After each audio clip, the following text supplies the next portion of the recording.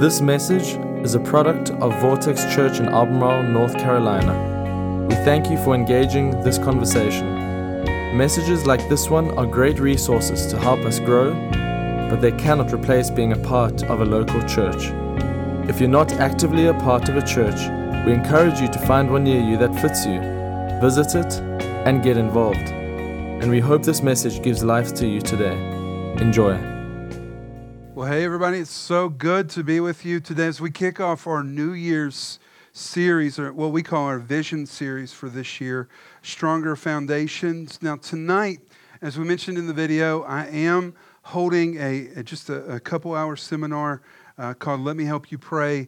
If you haven't registered, there are a lot of you that have, but if you haven't, you can do so online, providing meal. We have childcare that's available. We'd love to be able to help you tonight pray.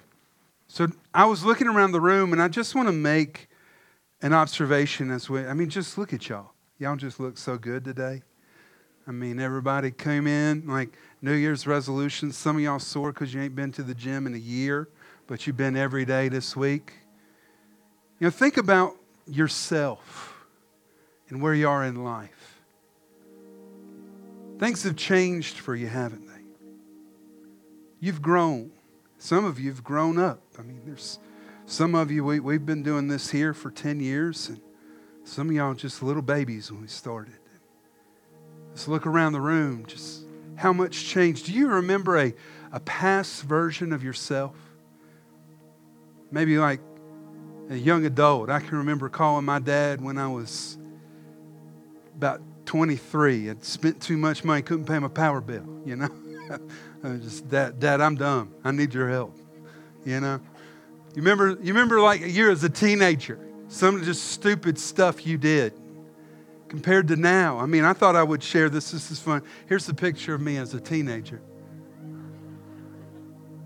A lot of hair on the top. It's not there anymore. And a feeble attempt at a mustache. This is me. I was a junior in high school. For some of you, and it's the first time you'd met me, and just moved to Stanley County. I don't know why they would pose you like that for a school picture. It feels a little awkward, just to be honest, 20-something years later. This young man that you're looking at, okay, didn't think he was going to go to college. Because this young man didn't care much for school. Never brought a book home, never studied for a test. Graduated from high school with a solid 2.0 GPA. I mean, now graduated from college with over a 3.9. So a little something changed in between there. I wasn't a follower of Jesus Christ. As a matter of fact, the only thing I was following was young girls. There's a big difference between that dude and me. Think of that for you. Think of how far you've come. Think about those lessons you learned as you were growing up. Some of them were painful. Think of the battles you've won. Some of us in here have fought some battles that will forever change the generations coming in our family. You have gained freedom and victory over things that have been a part of your family for generations. There's a subtle truth that I want to talk about today, and it really begins with that sentiment. I'm not where I used to be. I used to be the guy who was spending too much money and didn't have a budget, and I didn't think I was ever going to make anything of myself, had no future plans, didn't think about going to college. Dear Lord, never thought about speaking to a group of people. I'm not where I used to be, but I'm not where I want to be. Oh, I can look back and see that there's a distance between where I used to be, but if I look forward, I'm not quite where I want to be in life either. This is a pervasive tension in life. I'm not there yet. I'm trying. I'm disciplining myself. I'm growing. I'm learning. But I'm not there yet. I'm not where I was either. So think about this. What created the distance between where you were and where you are? I'm not where I used to be. Well, why are you not there anymore? What happened in your life that changed you? And for the positive changes, more often than not, what you find out is the answer is real simple. You were challenged to grow. Something happened in your life, and it confronted something that was in you that needed to change, and you were challenged. Maybe you were challenged because you spent too much money, and you had to learn to live on a budget. Maybe you were challenged in your parenting. I don't know how to deal with this kid, but you learned and you got some skills and you grew. Where are you being challenged right now? Where in your life are there challenges? Maybe for you, it's in your parenting. There's a Christmas song that has a line in it. Every year I hear it, and I'm just like, that's me. It's not me and my wife. It's just me. It says, Mom and Dad can hardly wait for school to start again. Maybe some of y'all, my wife's a teacher, so she's going to have to go back to work when school starts. But you get that point towards the end of the Christmas break, and you're like, y'all get on my nerves here all day. Challenged in my parenting. Maybe you're challenged in your job. You loved it, but you've hit a season where it's difficult, it's challenging. Maybe your neighbors are challenging. Maybe you got Clark Griswold as a neighbor, and he put all those lights out, and he's still turning them on every night. Maybe you got those neighbors that were last night playing some loud music to the wee hours of the morning. I've come to see this about the spaces where we feel challenged. The spaces where we feel challenged are sacred. They're sacred. The word means set apart for God. They're sacred because those challenges are what create growth. Oh, we want comfort. We want things to be easy. But without challenges, we're often not provoked to grow. Now, you might not like them, but you can thank God for them. You can praise God for the challenges in your life. I'm not where I used to be, but I'm not where I want to be either, not yet. So if I'm not yet there, I sense God's called me. I want to grow. I have an idea of who I could be, but I'm not there yet. How do we get there?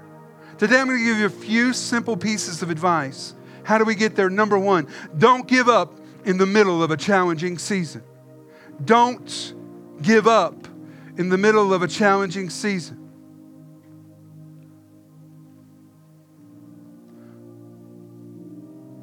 When challenges come,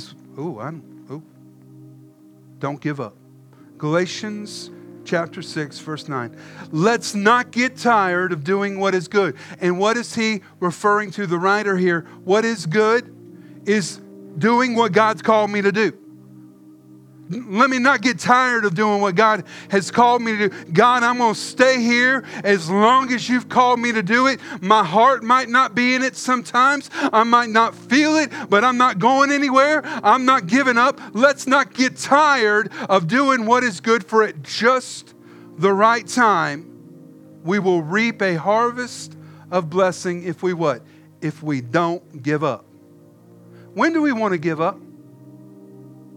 When it's challenging. Oh, we love when God gives us vision. Oh, I can see what the future's going to look like. And we love when the vision comes to pass. But in the middle, that space in between, there are challenges waiting on you. When things feel challenging, remember that there's always something at stake. There's always something at stake. God called you into this year. We're building a better foundation in our marriage. And you start digging and you start working. And then all of a sudden there's some challenges that start to get unearthed. Don't give up. Because on the other side of that struggle, there's a prize. That's what you're working for. So we need to do this. Number 2, see your current challenges as opportunities for future growth. It's a shift in perspective. See your current challenges as opportunities for future growth. You see, something doesn't have to change in your life for your life to change. A lot of times we get in front of God and say, God, if you would change this and this, if you'd make that person act right, if you'd get my boss to finally get off my back, if you'd finally make this and this and this and this happen, my life would be great. But there's a lot of times those things don't have to change. The only thing that has to change is your perspective, the way you see it. And you need to guard your perspective when you're in the middle of a challenge, because something's at stake. What's at stake in the middle of a challenge? Your future. Your future is at stake. Well, I'm working on getting healthier, but I'm so sore I don't want to go back to the gym. Well, that's how that works. I really liked going to my counselor, but they started pressing on this thing and it made me uncomfortable. Well, that's how that works. What's at stake? Galatians 6 verse 9 says what? We just read it. On the other side, if I don't give up, there's a harvest of blessing, but so many of us want a life of comfort. I want it to be easy. And oftentimes when it's not, we want to give up. Don't sacrifice growth for comfort. If you're going to grow, you're going to have to be willing to wade into spaces in life that are uncomfortable. Guard your perspective. Don't give up when things are difficult. Then number 2, make sure that you're guarding your perspective. See your challenges as opportunities for growth. And then number 3, be faithful with the little things. I love that phrase. If y'all are around here much, you're going to hear us say that all the time. Going to bother you with it. Going to be up in your face with it sometimes. Be faithful with the little things. Why? Because it's a theme throughout the Bible. Over and over and over again. Be faithful. Be faithful. Be faithful. What's little for you right now might not be little for you later. Be faithful with the little. Be faithful with the little. There's the parable of the talents, where the master gives the servants a lot of money. It's a lot of money to them. It's a little for him. Okay? And they're faithful while they're gone. Faithful, faithful. And they come back, and 2 of the servants have been given, well done, good and faithful servant. You will be trusted with more. I came across this verse which reminded me of this. It's real simple. 1 Corinthians chapter 4, verse 2. A person who is put in charge as a manager must be faithful. Must be faithful. And you might be sitting there thinking, but I'm not a manager. Kevin, I'm not even the boss at work. I ain't got nobody that reports to me. What are you talking about? Must be faithful. But what am I supposed to be faithful with? I mean, what am I managing? Here's the truth. Everyone is managing their time, their talent, and their treasure. Everyone. Every person in this room is. These are words, again, if you're around here, you'll hear us say time, talent, and treasure. What are we talking about? Treasure is the wealth that God has put in your hands. Okay? It might be money, it might be things, treasure. Talent is the ability God has put in your person. Some of us can sing. Some of us can't. Okay? All of us can make a joyful noise. Just some of us make a prettier joyful noise than others. Don't y'all miss Erica when she ain't here? I do. I tell you what. Pretty joyful noise. And time is simply the resource of a new day, the hours and minutes that go with that. Now I want to make an observation with that needs to be said every once in a while. There are people in life that you'll always be able to point to and say, but they got more money. They can do that. Okay? There are people that you should also know that you can point to and go, they got less money. Next week we have a team that's going to Honduras. And those kids that show up to our care point would live gladly, live in your shed. In the building you got out back where you store your lawnmower. They'd gladly eat the food that you throw away. Not a person in this room that doesn't have it good in the spectrum of lives being lived out across the world. Yeah, sure, there's people who have got it better. Still got to manage our treasure. My talent. Listen, there are people that you walk into the room, they got all the talent, God. Why did you give them? They can do everything and they do it well.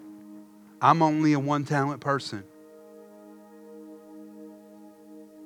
You got to manage what God gave you. But you know the thing that I was thinking about when I was preparing for this is every one of us has the same amount of time. There's nobody who's been blessed with more time than you. When your eyes open every day, I don't care if it's Bill Gates, Steve Jobs, Albert Einstein, you go back through the world, Galileo, all these men that accomplished so much, they had the same amount of time that you do. We got to manage and realize that we're managing. So notice that verse said that everyone who's a manager should be faithful. So who am I being faithful to? If I'm managing, sure, you put me in charge of a Taco Bell, I'm going to be managing this for Taco Bell. Far too often, we're being faithful to ourselves. Here's the principle of faithfulness. Faithfulness is owed to the purposes of the provider. If as you were leaving today, I handed every person a $100 bill. Here you go, $100. We love you. That's not for you, though. That's for you to bless somebody else. Go give it to your neighbor, help pay for their power bill. Bless somebody, buy them dinner. Do something with that. It's not for you. That's the rule. It's not for you. And you get home and you go, man, $100. I give me a new pair of shoes for $100. Or maybe it's $100, we're struggling to pay the rent. That's a blessing. No, it's not. Because that's not the purpose by which you were given. If you take that purpose or that blessing and you co-opt it to your own purposes, you're stealing, period. Faithfulness is owed to the purposes of the provider. There's not a dollar in your bank account, a talent in your body, and a minute that goes by in the day that God didn't give you. Faithfulness is owed to Him. We start by going, God, what do you want to do with it? I want to be faithful to you. Be faithful with a little. And then number 4, how am I going to get there? Make Jesus central and first. If you're around here, you're going to hear me say that a lot. Jesus needs to be the center of your life, not just your number one priority. He needs to be the center of all your priorities. He needs to be at the center of your family, the center of your friends, the center of your job, the center of your everything, your finances. Just think about every other thing. He needs to be at the center of it. But I want to make the point this morning that He needs to be first. Because we can lie to ourselves and say Jesus is the center, but He's never a priority. He doesn't get your first thought, your first call. He doesn't get the first gift out of an increase. And throughout the Bible, we're instructed to make God first. Why? Because it reorients our heart towards that priority. Some of y'all call in mom when things go bad, or your BFF when your first call needs to be on your knees to Jesus Christ. Make Jesus central and first. John 14:6. I am the way, the truth, and the life. No one can come to the Father except through me. This is the most daring, bold statement made in human history. Jesus overtly says, the only way you get to God is through me. That's it. So He's either a liar, absolutely crazy, or we should be crowning Him as Lord in our lives. What's His claim here? I'm the way. I'm the truth. I'm the life. Think about the implications for that. You don't know the way to go in life. Confused. I got this job offer and this job offer. I don't know where to go. Jesus, show me the way. You're the way. Confused. They saying this, they saying this. This is being said over here. I don't know what to believe. Jesus, show me the truth. You're the truth. And there's an implication for some of us that are here today. There are areas of our life that feel dead. My marriage feels dead. My job feels dead. I feel like I'm dead in my parenting.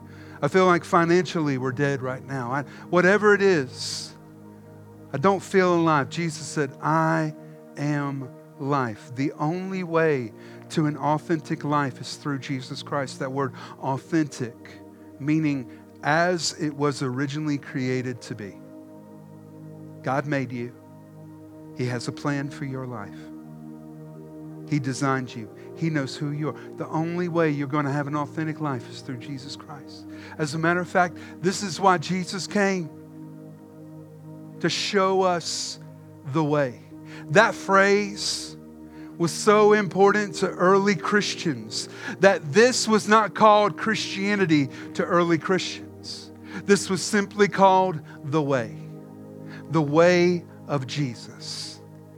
The implications of that are vast. I don't know how to fix my marriage. Jesus is the way. I don't know how to get over the broken heart that I have. Jesus is the way. I don't know how to find my way out of this financial mess. Jesus is the way. I don't know how to overcome my depression and my fear and my doubts and my insecurity. Jesus is the way. Wherever you are today, Jesus is the way. I might not be where I was, but He's the way forward.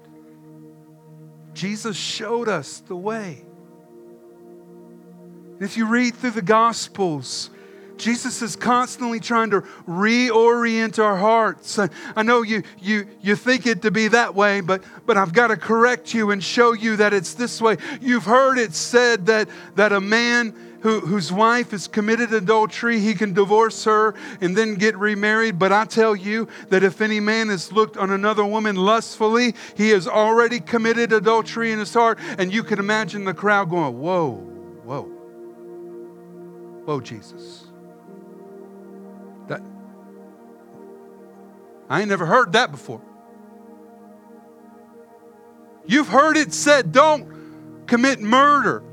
Now, in a Jewish culture, they would have memorized the 10 Commandments as a kid. This is ingrained. Yes.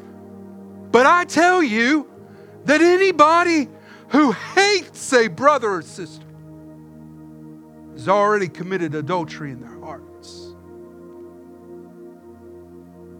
Reorienting.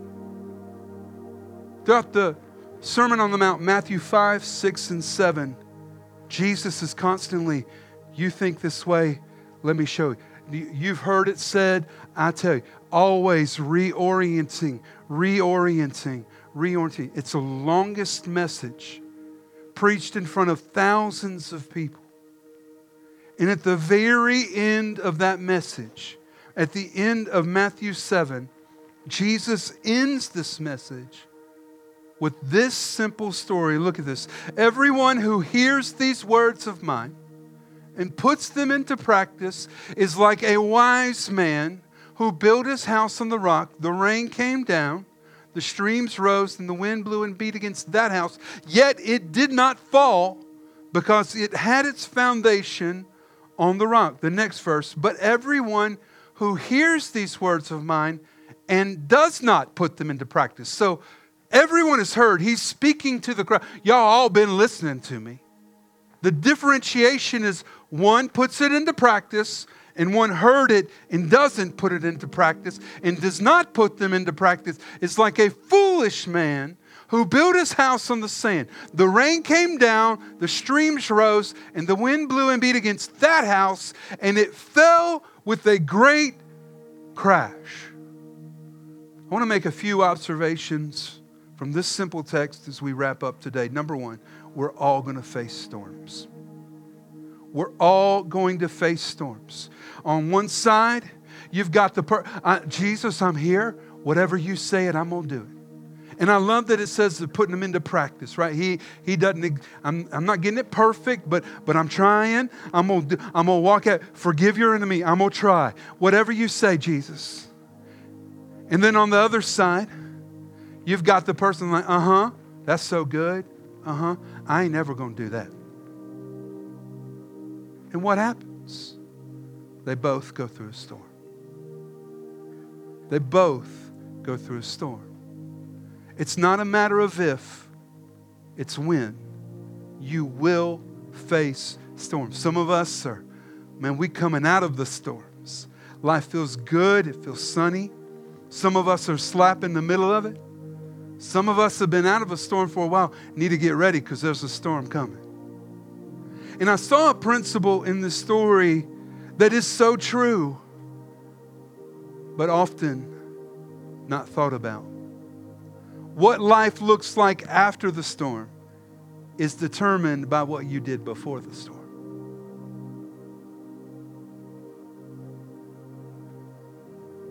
See, there's some things you got to do before the storm comes. You can't do them in the middle of the storm, because once the storm hits, it's going to blow, it's going to rage, the water's going to rise.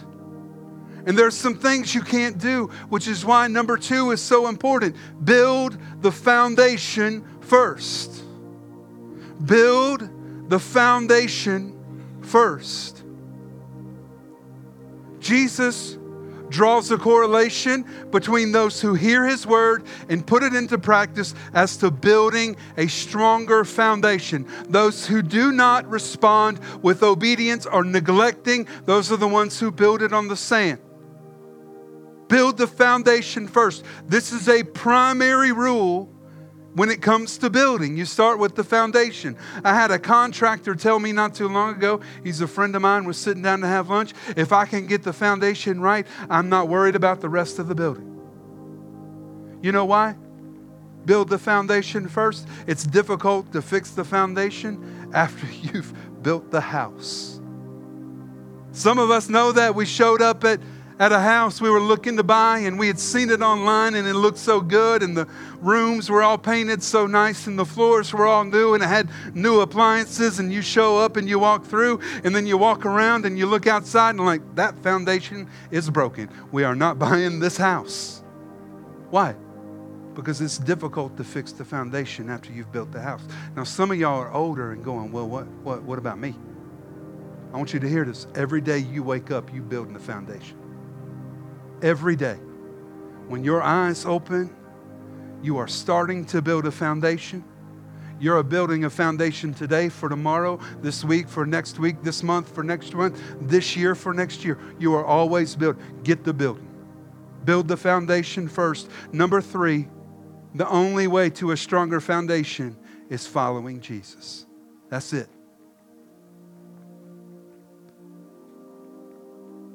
The only way to a stronger foundation is following Jesus. Notice what He said. This one heard my teaching and put it into practice. They have a stronger foundation. heard my teaching and put it into practice. That's why Jesus is the way forward. I'm not where I want to be. How do I get there? I got to follow Jesus. In the storms, in the challenges, how do we get there? We follow Jesus. But let me ask you just a simple question because it needs to be asked. What are you following?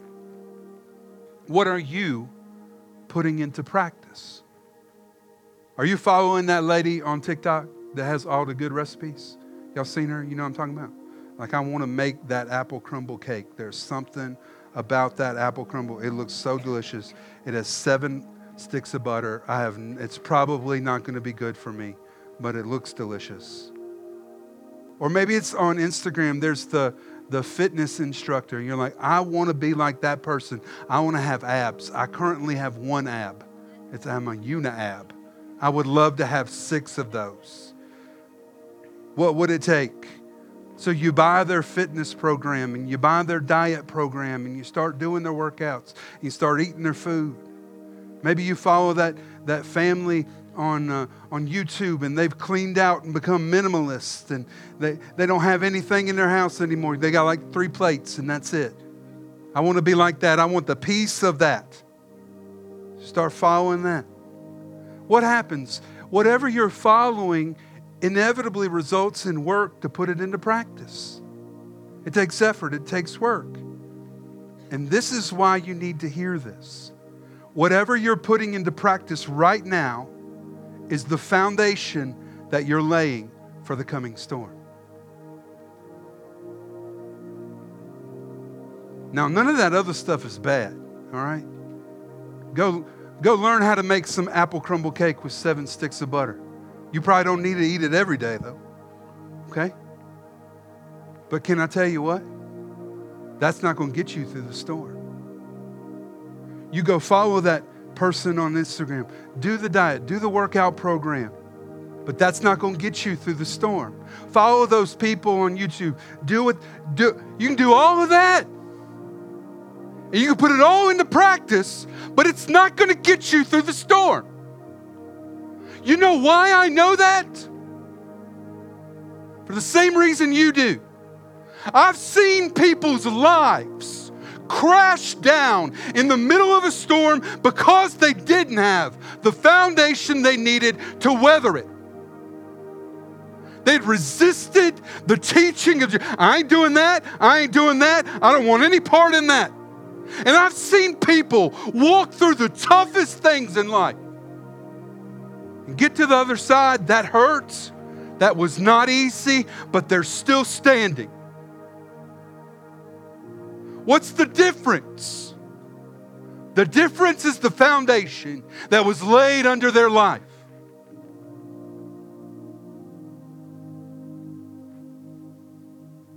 Is your foundation strong enough?